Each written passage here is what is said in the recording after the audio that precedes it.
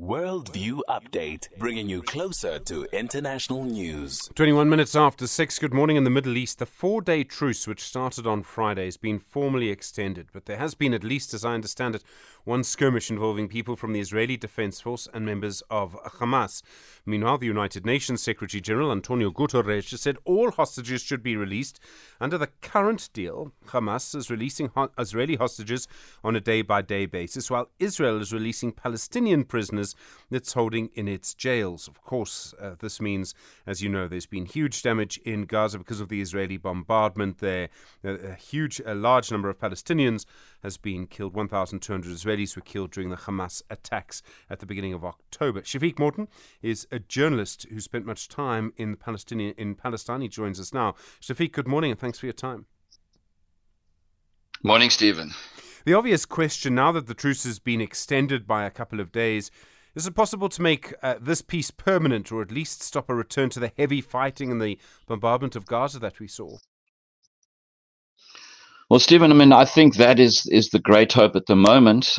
As we go into day 6 of a truce, or whatever a person might like to call it, we do know that the director of the CIA is in Doha in Qatar at the moment. Israeli intelligence officials are there. This is pretty much back channeling at the moment.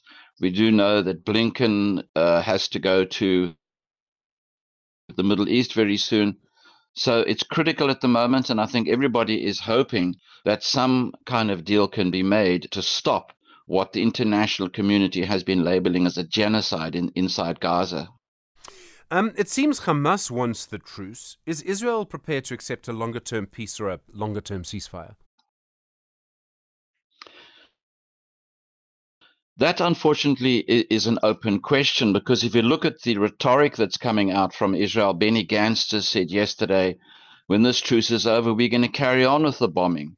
And Benjamin Netanyahu, who is a maniac, it seems, is determined to drive every single Palestinian in Gaza either into the Mediterranean Sea, under the ground, or into the sands of the Sinai. Unfortunately, one has to be as crude as that about what appears to be the ground zero plan, as it were, or the end game for people like Netanyahu.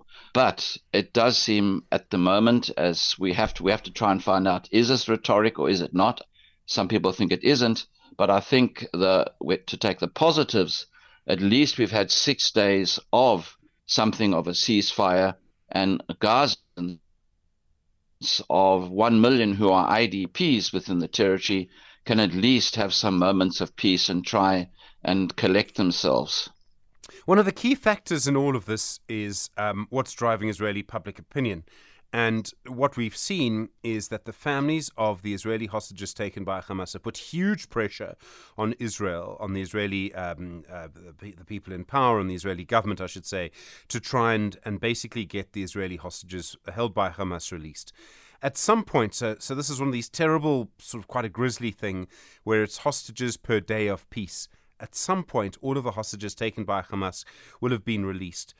What happens then? And that's where I think things start to get very sticky. The internal politics inside Israel could change.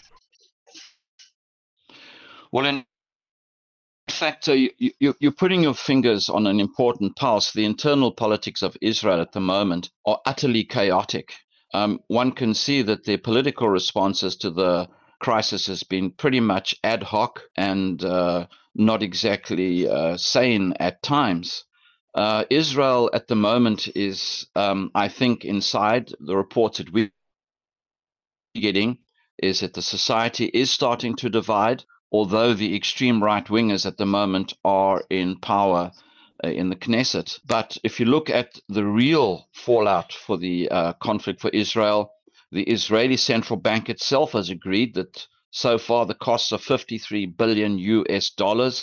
The shekel is shrinking against the US dollar. Inflation is hovering in the background.